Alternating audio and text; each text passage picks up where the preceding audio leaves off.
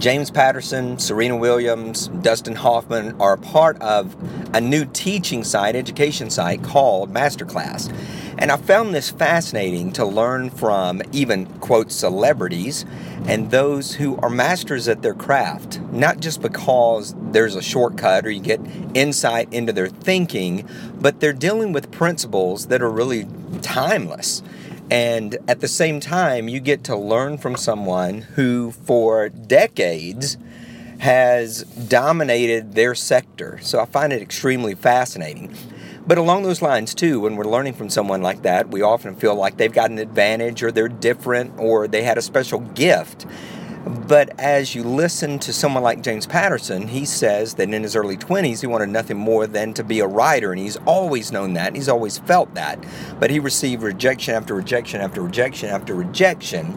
And it was not until his mid-40s that he was actually recognized for his writing. I think about that, 20 years, 25 years before really being recognized for your craft, this thing that you felt like you were born to do, this thing that would not go away after all of those years. And yet it was those years that made it possible to be recognized. That it didn't happen overnight. Sure, there's some prodigies. Sure, there's some people that come out of nowhere and have those incredible success stories, but they are the few. And instead, it does take time and it does take focus, relentless focus, to become great at anything. I think that often we look at our natural greatness or the things that come easily for us, and we want that to be the thing that we get discovered for, and that's going to be the thing that fuels us, and that's going to be the thing that allows success to be easy.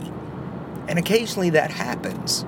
But for the most part, it's hard work. It's putting in the greatly now studied and researched 10,000 hours. Or, as James Patterson said, he's written millions upon millions upon millions of words before he was able to reach that level of feeling confident in his writing and knowing that what he wrote was going to be good and knowing that whatever he did was going to work.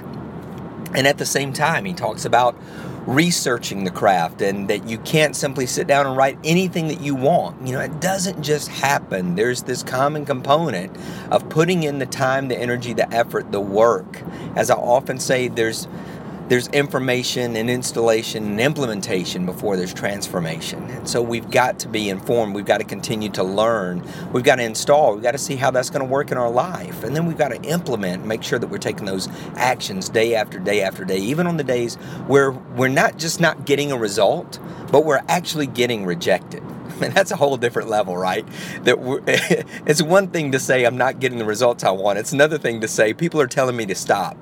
And yet we keep going. So keep going today. Keep pursuing that passion, that craft, until you master it, until you get recognized for it. If it's really there, if it's something that you really desire, it's not going to go away, and there should be energy and force behind it. Success is not an accident. PaulBEvans.com.